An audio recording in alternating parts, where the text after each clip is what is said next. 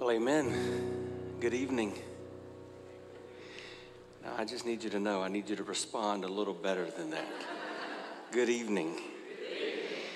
We really could just go home after that last song, because that really is what we need to know about parenting. Draw me close, Lord. Teach me to abide in you.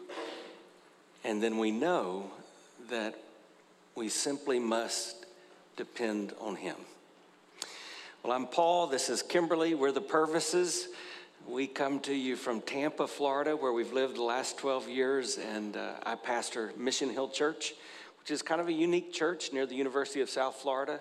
When we gather on Sunday morning, we'll have between 60 and 70 nations that make up our congregation. It's way more diverse than anything I could have imagined when I grew up in a small town in South Carolina. We are a family now that has grown.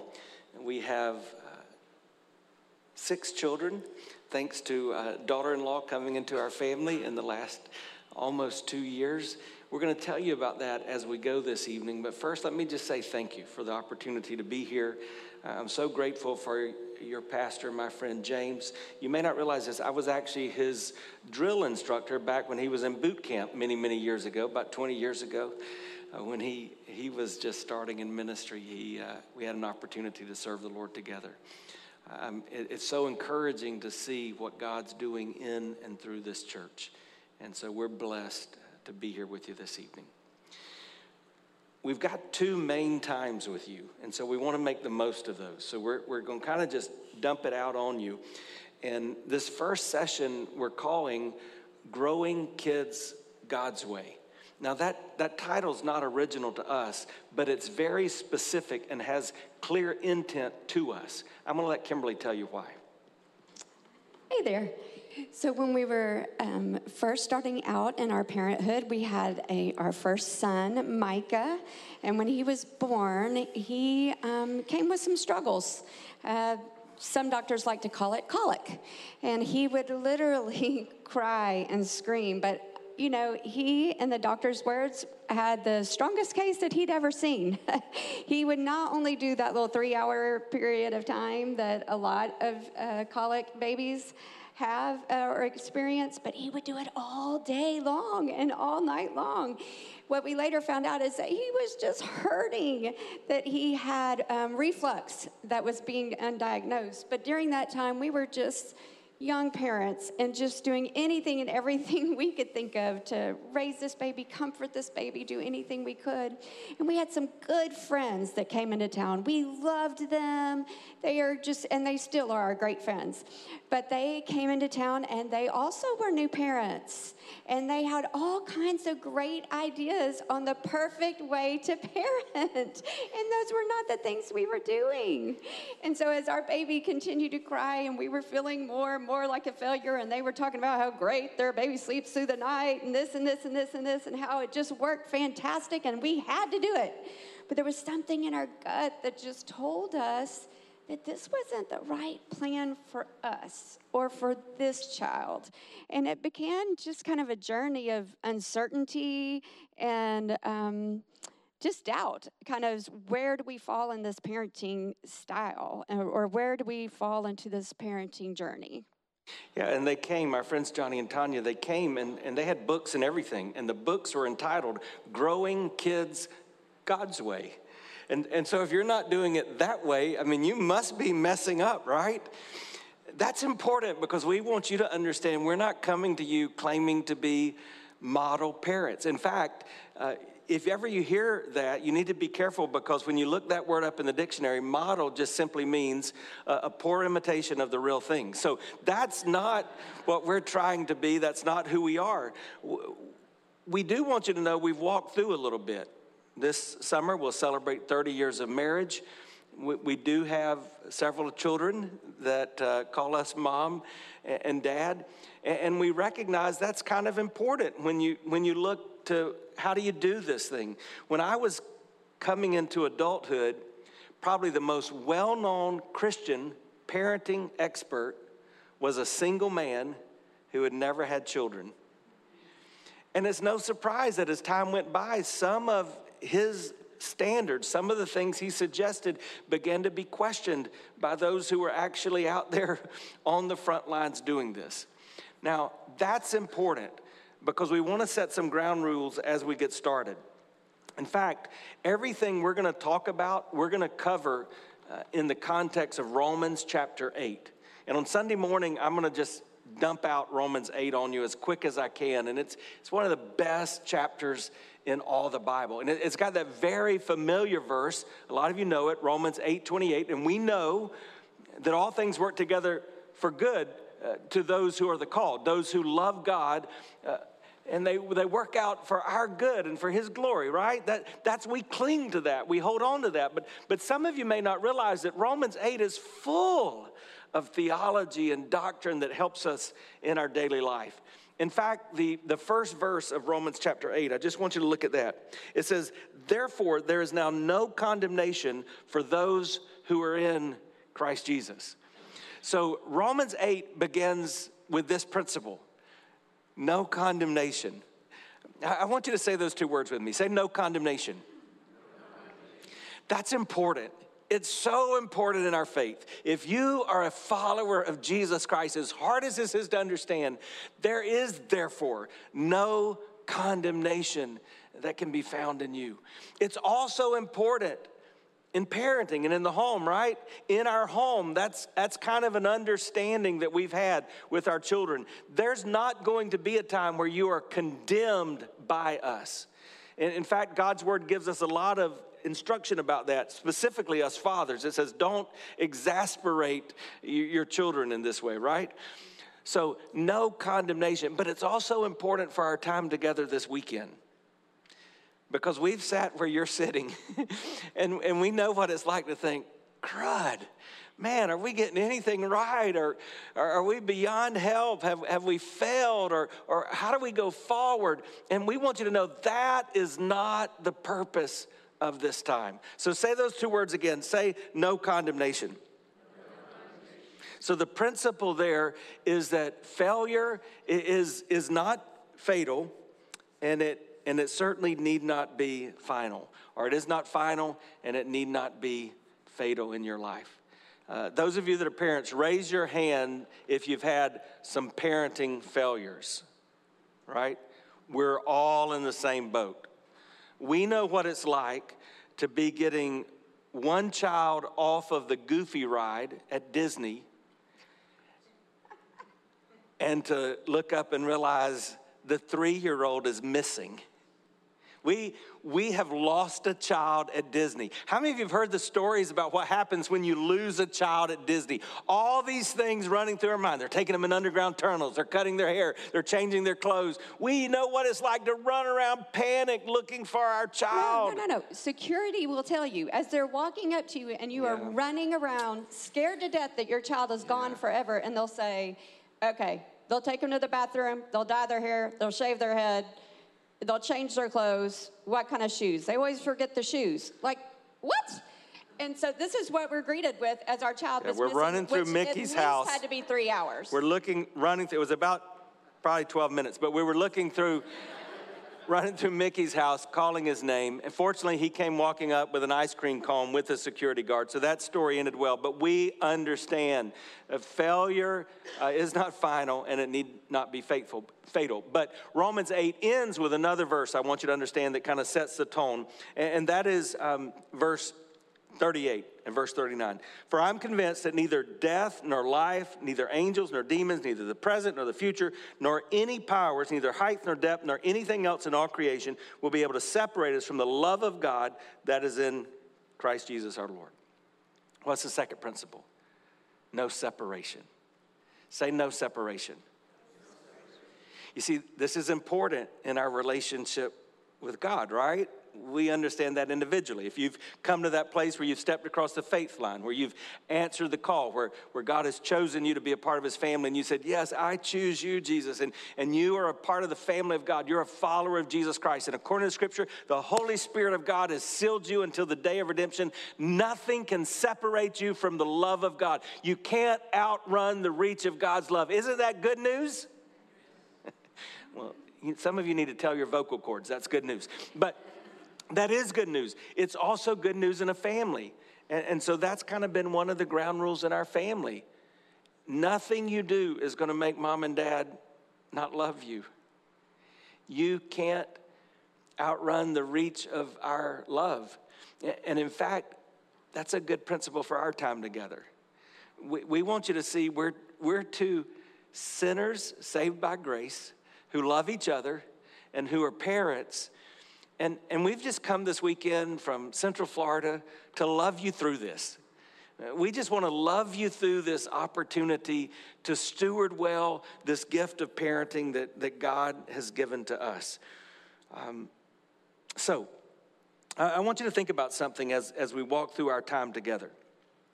Think about how the Bible begins. The Bible begins with the story of two children who are in a perfect environment. They have a perfect parent, and yet they still rebel and make sinful choices. That's where we need to begin a parenting conference. I mean, do you understand that? Adam and Eve, in case you're slow, the crown of God's creation, he formed them. I mean, he did surgery on Adam and he made Eve, and Adam woke up and said, whoa, man, I mean, this is awesome. And yet, how long did it take them? They couldn't blame their circumstances. They couldn't blame the stress of life. But sin entered in and they rebelled. Why? This is important because you need to understand this before we get into anything else. There are other forces besides you at work. There's evil in this world, and the Bible says of this in the book of 1 Peter, be alert and sober-minded. Your enemy, the devil, prowls around like a roaring lion looking for someone to devour. So, all of that is to say, we understand the stakes. I think we have a realistic view of this. And so we want to pray for you. We want to pray that God would just use this time for his glory in your lives. We're praying that for ourselves. We're praying that God would give us those things we need that we don't have, that he would teach us what we've not yet learned, but we desperately need to know it, and that he would make us different because we've met together. So before we do anything else, I wonder, Kimberly, would you just pray for us? Precious Father, you are such a good Father. We thank you for the love that you lavish on us, your grace, your forgiveness, your holiness. And we just come as truly just humbled hearts. You've given us such precious gifts. You created family and children. And we know that you even love them more than we do. And Lord, we want to grow them to honor you. We want to do this right. But yet, we don't have the answers. I pray that you help us this week just to feel your presence. Maybe that's whether or not we're feeling lonely and alone in these decisions, in the daily work of life. Whether it's a rebellious child or a weary mom and a weary dad. Maybe it's marriages that need just your breath of life, Lord. Lord, I just pray for the families that are represented in this room. I just pray that you work. How amazing it would be to know that people came to a parenting conference, but they found you, that we found revival, that our hearts were renewed with your spirit, Lord, because that's really what our home needs. That's what our children need. Lord, I just pray that you meet each one of these individuals in this room right where they need to be met, that you would give us words to say that would honor you and honor what you want us to learn this weekend. We love you, Jesus. Amen. Amen. No matter how deep our faith, in spite of our best efforts, as we open God's word, one thing becomes clear. There's no simple formula for parenting. It's just not that easy. The things you're dealing with, how do I talk to my child about what they're learning in school about gender fluidity? It's hard to find chapter and verse that addresses that specifically, right? But for at least the last quarter of a century, How do I talk to children about the reality of pornography and the dangers it holds? A lot of principles, biblical principles, but it's hard to look exactly and find these things. And you could go on and on. Discipline, sure, there's some comments about discipline, but more what we find is biblical principles.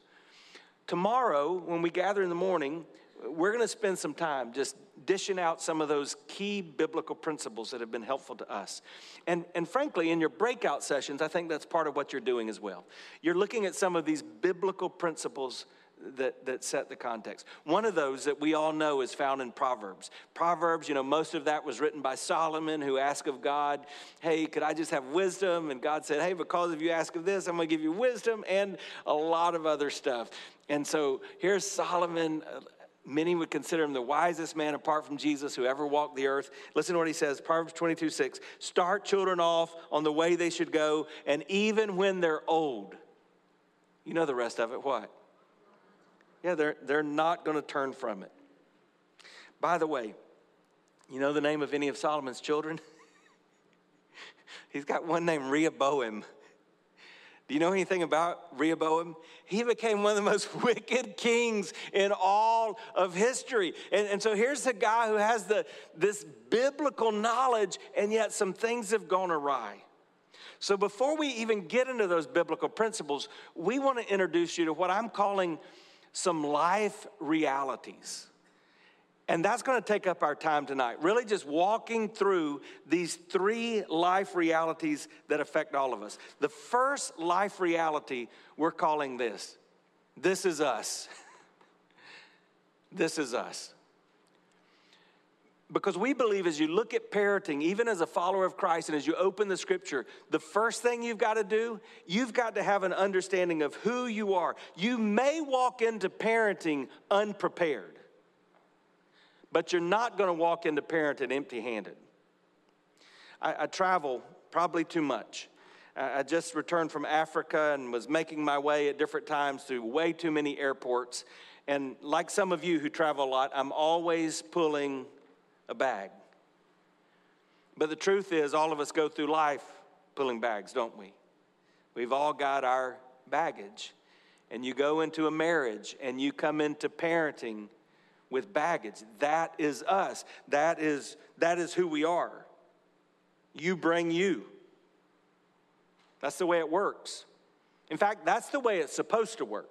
Genesis chapter 2 sets this out. And if you're looking for kind of a marriage and family principle that just overarches everything, this is it. Because God speaks it here in the book of Genesis, and then Jesus affirms it in the context of marriage. And the Apostle Paul, when he's addressing marriage to the early church, he repeats it. It's the same thing. It's Genesis 2 and verse 24. That is why a man leaves his father and mother and is united with his wife, and they become one flesh. So it's this principle of oneness, this idea that God takes from two separate places and he brings and molds them together to become one. But if you don't understand those two separate things that are coming together, boy, you are in for a wake-up call. Kimberly and I, we met on the first day of seminary. She was at seminary, I was there. It took me about 1.4 seconds to recognize I need to get to know this young lady. It took me about 2 seconds to realize, after looking around at the number of men at seminary and the number of women at seminary, I need to get to know her now. I remember, I think on the second day I was standing with my friend Andrew. We had just met at seminary. I was standing outside my apartment, and she came driving by in her little blue Honda CRX. And I said, Andrew, there goes my future wife. And that was about 32 years ago. But we came together, though with similar backgrounds, from different families. Yes, we did. He mentioned that he's from South Carolina. I'm actually from Texas, so howdy. And both of our stories are similar, which is so unusual. I mean, we both come from ministry homes. We both have one brother his brother's 9 years older. My brother's 8 years older. Our fathers in ministry were both at the same church for many, many years. I mean, when your dad... 32 years. 32 years, and my dad was 42 years at the same church. Different churches, but at the same church. So we had so many similar upbringings. We had the blessing of being in homes where our parents stayed married. They both... I'm sorry. I just lost my dad last month. So my parents were married 63 years, and your parents were married... Just over 60. Just over 60. His dad passed away a few years ago. And they set up so many wonderful things in our lives, so many important lessons, and modeled in such a great way, marriage and family. Yet, they made mistakes. And of course, there was things when we became married that, we just knew we weren't, that wasn't going to happen in our marriage. That wasn't going to happen with our children. We wanted to do things a little different way. But also, I would say, just life. I look back when we were talking about this and just reflecting on how not only my childhood and maybe the things that helped develop me in a great way of who I am, and then in a not so great way, things that my unit family experienced, but maybe I even outside of that experienced in growing up, and how I brought that not only into our marriage, but as a mother. People talk about their dreams when they get older and what they want to be, and I really just wanted to be a wife and a mom. And that sounded so simple. That's all I really wanted to be. And then I had this precious baby who was sick and in my arms, and I felt hopeless or helpless. I had all the Bible knowledge right in front of me. The answers were all in front of me, but I wasn't really going to that. And I am number one because of experience in my life. I am here I am. I am Kimberly Purvis. I am a control freak. I need things to be in control. But I look back on that now and say, me trying to control the outside things and the things that were going to hurt their heart, I can't do that. Only God can do that. I've got to lay that at his feet. And so that I just wanted to share one thing that I brought to motherhood that I look back now and realize really came from experiences and how I was shaped just from my experiences in life. And all of those things do change you, and they change how you parent. Yeah, so when we look at pictures like these you're going to see, first a picture of Ron and Carrie, my wonderful in-laws, and man, the sweetest man I've ever known. And then we look at the picture of my mom and dad, both in happier times and different times years ago. We recognize today that, they gave us so much good, and yet they shaped us in ways we cannot ignore. In fact, when you think about Scripture, I mentioned that first family. They're in the garden, perfect environment, perfect daddy. They blew it. Well, what happened the next generation?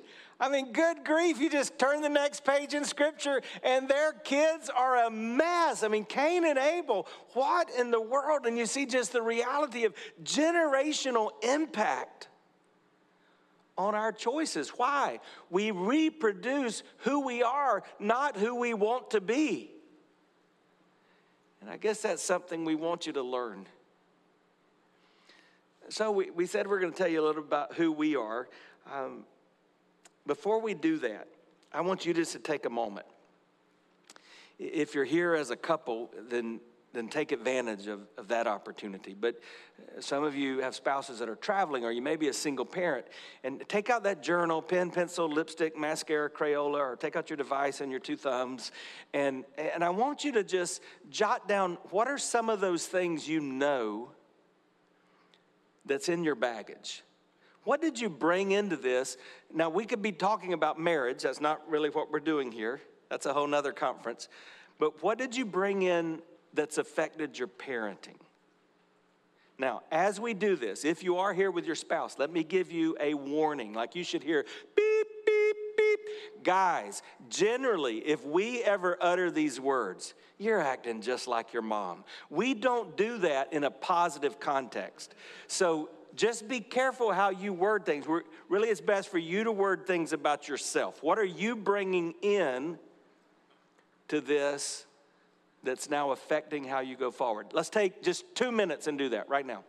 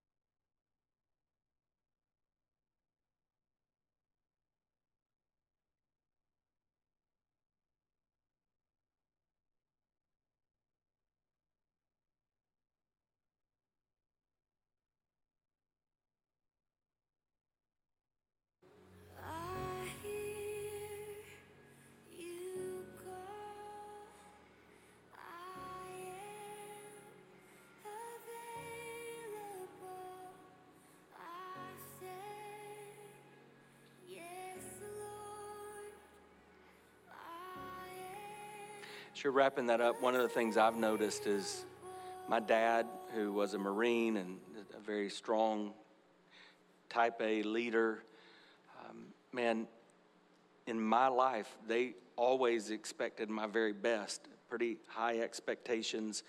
I don't think I realized until much later in life how that impacted me in both good and challenging ways, and then how that came through in my relationships with other people, that perfectionist type tendency.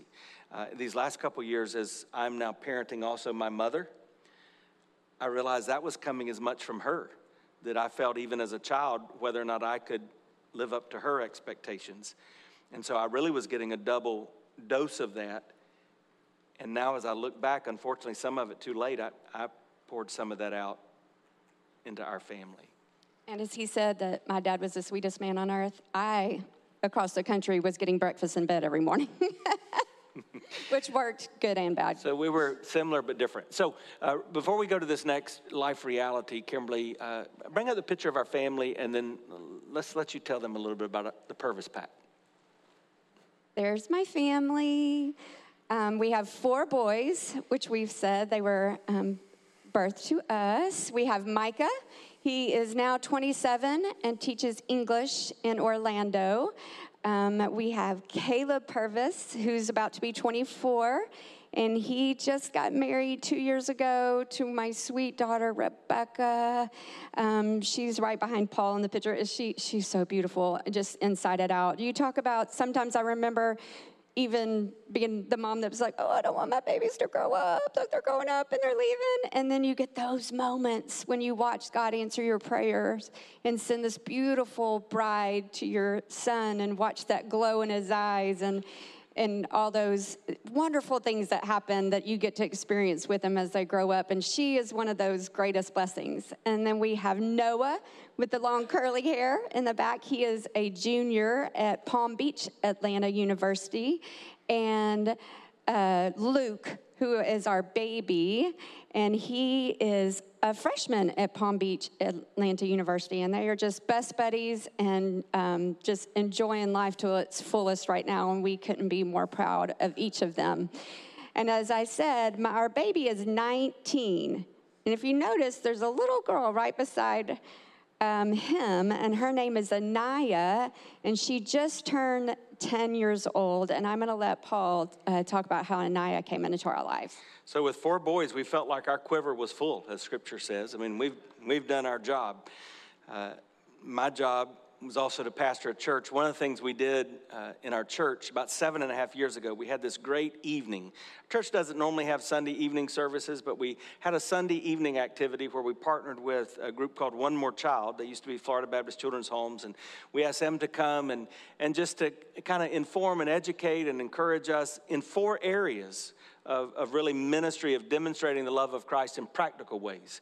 And one of those was foster care, like I know a lot in your church are involved in, adoption, again, many of you are involved in that, human trafficking, anti-human trafficking, and the pro-life movement, what could be done in those areas.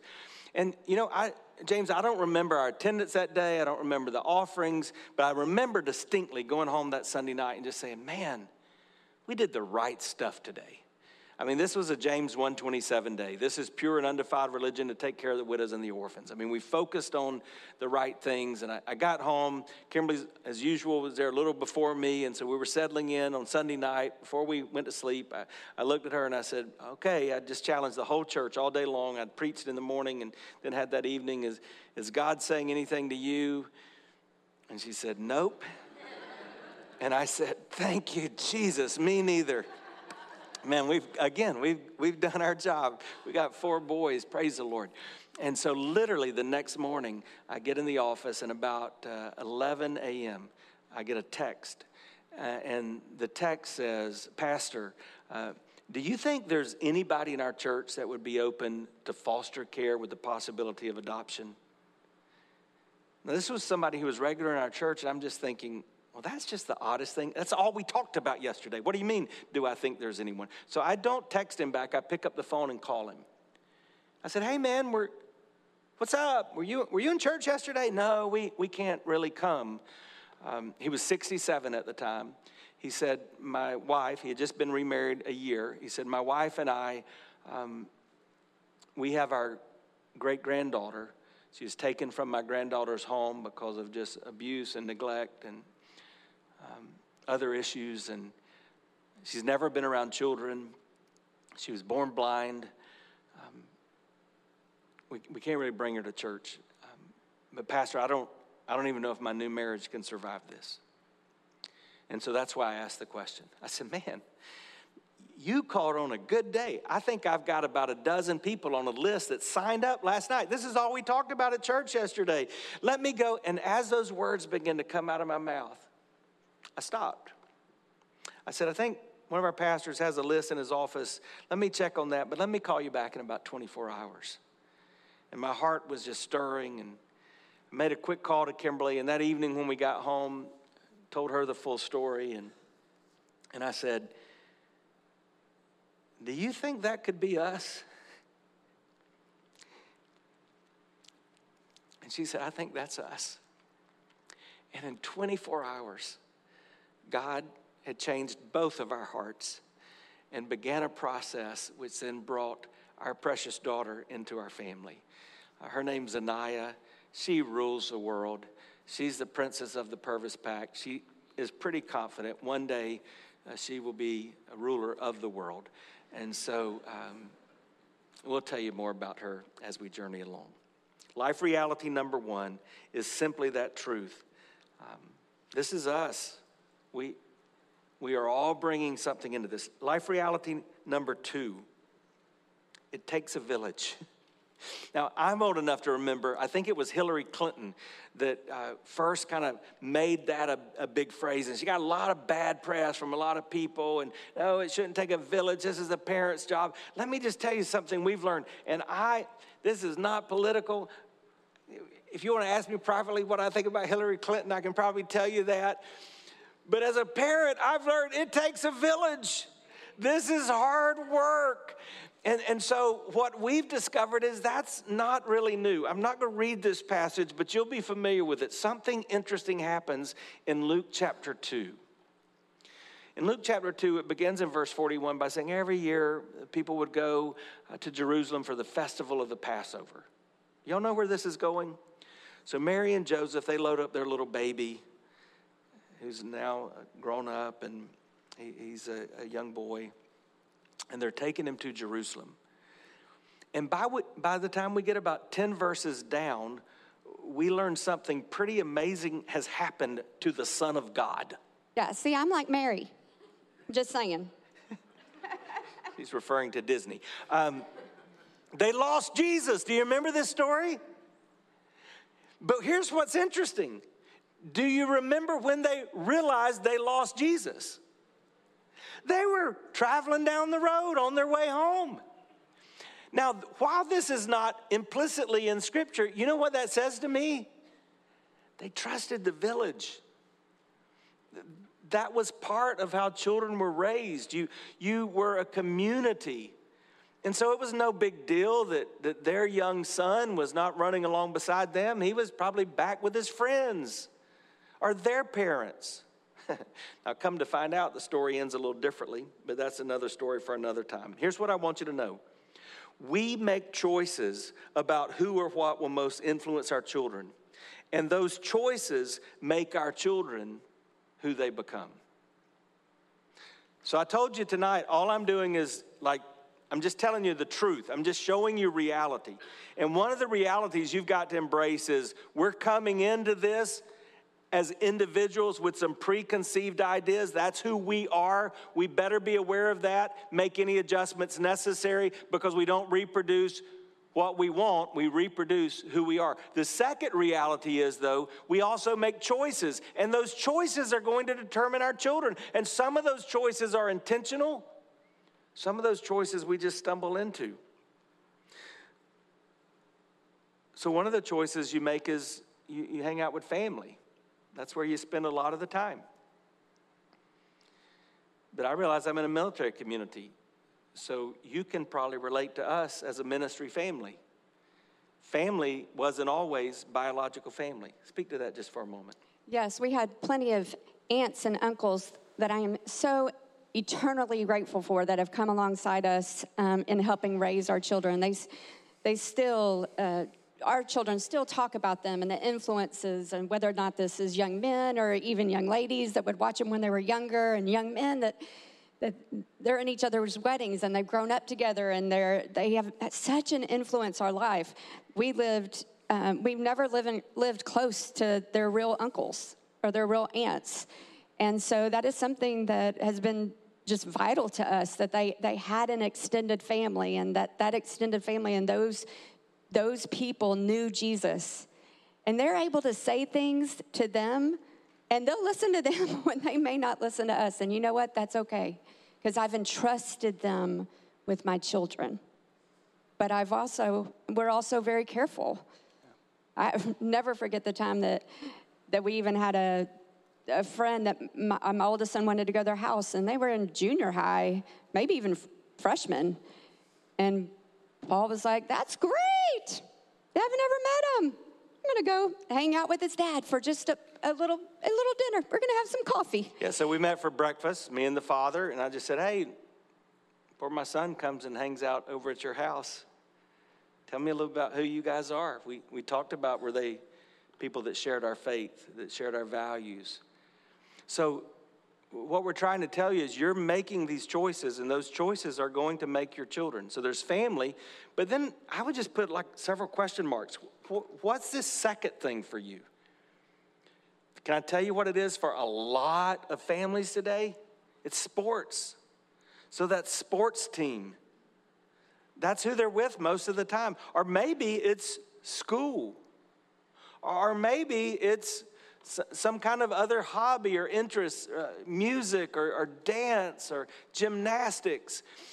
And these are not bad things. But what we have to acknowledge, where they spend their time, that becomes the village.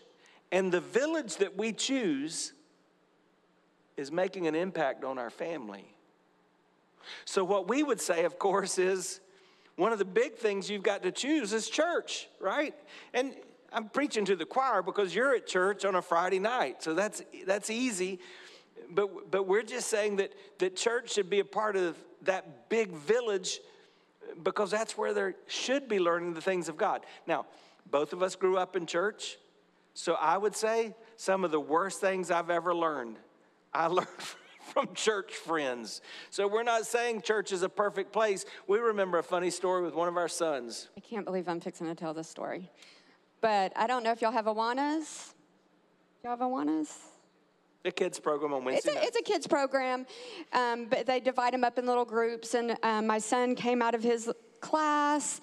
You know, he went every Wednesday. He learned about Jesus. Well, this time he came out and he learned that middle finger went from being just the longest finger on his hand to having a meaning. And one of the little boys that was sitting next to him, as they're supposed to be coloring their sheet about Jesus, was explaining to him how he learned about that lovely middle finger. And to which then, because we're in a minivan with all my other children got to learn about the big middle finger and what it got to mean. Luckily, the little boy really didn't understand all that it was supposed to be said, but they knew it was bad. But anyway, that's one great thing that we got to learn Noah from came home to you. Church. Mom, did you know the middle finger is the bad finger? I mean, so we're not saying that church means everything's going to be great coming out of there. But we want you to understand you get to choose who the village is that's influencing your family. So choose wisely. Our time's about to be up, and this last one's a doozy. So I want you to take just 1 minute. And again, if you're together, you can talk about it, but you might just write it down. Here's the way I would do it. I'm not a mathematician, but I think this is helpful. What if you broke it down in percentage and say 25% of my village is blank, 30% of my village is the soccer team? Think about that just for a minute. Think about your village. What's influencing your family?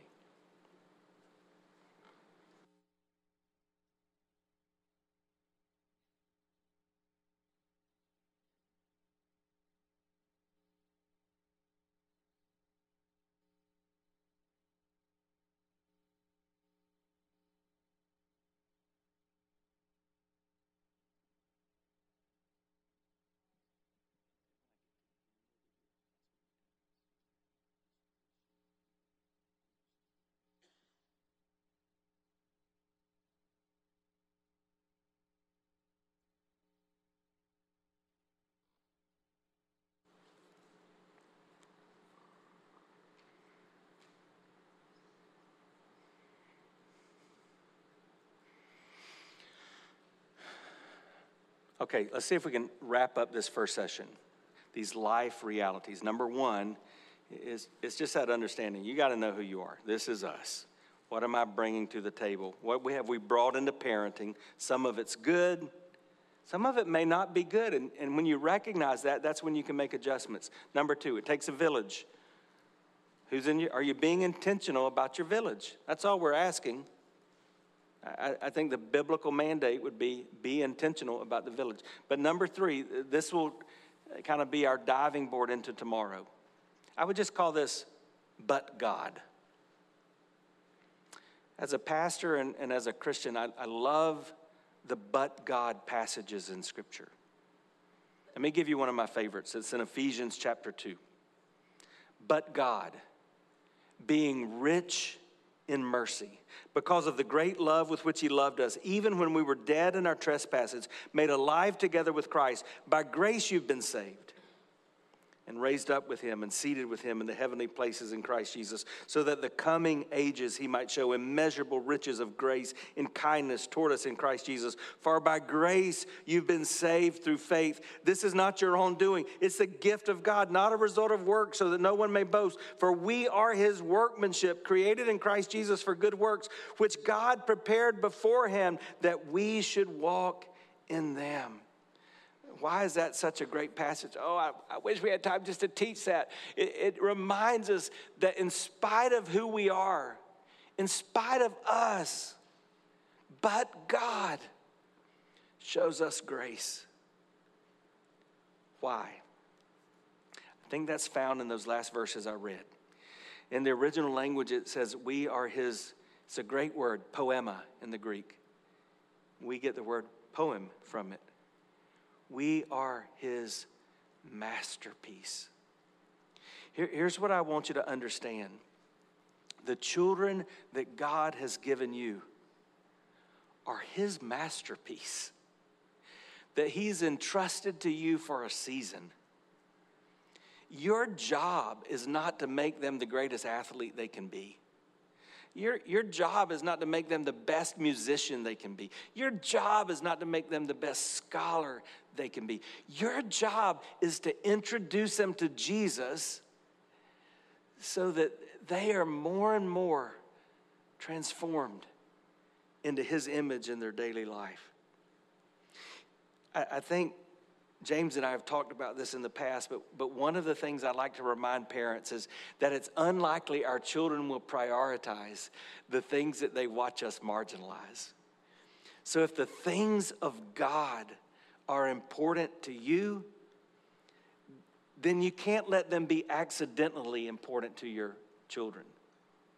And just having them at church when church is open, again, we've talked about the village, that's not going to be enough, is it? Because that's not enough of the hours. That's not enough of the time.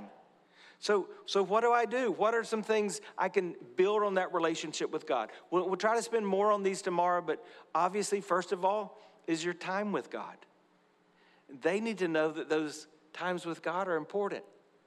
So that needs to be modeled in the home. I love the fact that our daughter, every night when I'm home, she'll come find me at the appropriate time, and she'll still climb up into my lap, though she's getting really tall, and she say, "All right, Daddy, it's time to pray." And she's a prayer warrior. I wish you could understand what a big deal that is, the background she came from, but she loves to talk to God. Oh, I don't mean to interrupt, but you just sitting there saying that reminded me of when she first came to us, and we would pray as a family, and here's all our boys sitting there growing up, praying together as a family, and she would literally make noise the whole time. Anything she could do the entire time we prayed, and we just go, keep praying, keep praying, keep praying.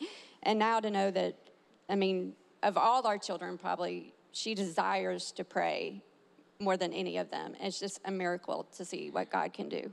But that didn't happen accidentally. We had to train her up in understanding the importance of time with God. Secondly, I would just say the Word of God. My mom is 86. Like I said, in addition to raising our children, we're now raising our moms. They both live just 10 minutes from us. Wow. My mom instilled God's word into my heart. As a pastor, most of the verses that I quote today, my mom taught me those scripture. The Bible says, your word have I hid in my heart that I might not sin against thee. If we want our children to understand the but God realities of life, they need to know about the word of God. And then last is the people of God. We want to surround them with the people of God. And why is all this so important? Again, another passage I wish I could read. Just write down Genesis 22. You read it tonight. It's one of the great parenting moments in Scripture. Some of you know what I'm referring to. Abraham, very, very, very, very old Abraham, who's now a father. God's answered his prayer. And then God says, okay, take your son and sacrifice him. And Genesis 22 tells us that when Abraham climbs that mountain, his son's literally talking to him and saying, what are we doing, Daddy? We're going to sacrifice. Well, Dad, where's the lamb? God will provide. I mean, can you just imagine, as a parent, we were talking, we can't even imagine that moment. And yet here's Abraham in obedience, and to the point that he's placing his son on the altar. And God provides. And there's so many spiritual and doctrinal realities we could take from that. But among the biggest is this reality. When we give our children to God, He gives them back to us to steward for His glory. Before I pray for us at the end, maybe Kimberly, you could just share something God's taught you in this regard. Yes, over the last year, our baby boy went off to college. And so even though we have Anaya in many ways, it's very much an empty nest. I'm missing my boys terribly. And then on top of losing my father, it's just been a struggle. I've been asking God a lot of questions and really just kind of sad, honestly. A little depression over just missing my boys and missing that interaction even for Anaya. And then when he brought up, when we were planning for this conference, and he started talking about this scripture that I've just never understood. As somebody who always wanted to be a mom, like, God, how could you do that? How could you put that father through that, you know? And as I was just being honest with God and crying out to Him during this time, He made it so clear to me that I did not allow you to be a mom. I did not give you these precious children for your happiness and for your joy. That's extra. That's the abundant life I give you. That's a blessing of family that I created. I created these children for my glory. I created them so they will grow and they will worship me. Your job has been to train them to love me, to know me, and to desire to worship me. I have a job for them. Our only job is to worship Jesus and to follow His plan. They're His. They weren't created for me. They were created for Him. At the end of our lives, I just want you to understand something. At the end of our lives, we will not be judged based on what we've acquired materially to pass on to our children. But we will be accountable for how we've stewarded them as trophies of grace given to us by the Lord. That's why this is so important. And here's what's amazing that makes this gospel-centered parenting. Our God gets this. Because in Romans 8, right after that great verse, Romans 8:28, He says in verse 32, He who did not spare His own Son, but gave Him up for us all, how will He not also, along with Him, graciously give us all things? We believe, based on the truth of the gospel, that God in His grace will give you everything you need for this parenting journey. But that begins when you surrender it back to Him. I remember when our 27-year-old, and they're all different, by the way, all 5 of ours, and then Rebecca, they're all different. Our 27-year-old, we woke up to a text from him yesterday. Good morning, Mom and Dad. I don't have time to talk, so please don't call. But just FYI, I've got a girlfriend.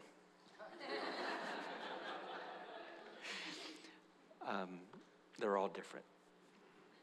But I remember Montgomery, Alabama, holding him in our arms after the grandparents have left, saying, God, you've given us this child. We now give him back to you. At the end of anything we or anybody else could say, that's what we believe you got to do. Would you bow your heads with me? I think we've stretched over our time just a few moments, but I just want to encourage you. We spent some time in the 2 other areas. What about this but God area? Where is it in your parenting where you would just say, God, I don't think I can do this without your grace?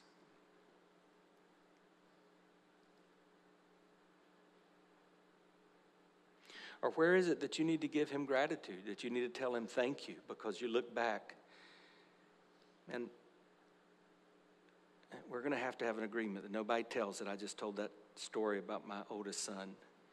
But we would tell you that's just an answer to prayer of God's grace in our lives. So where are those in your life? Where has God answered those prayers?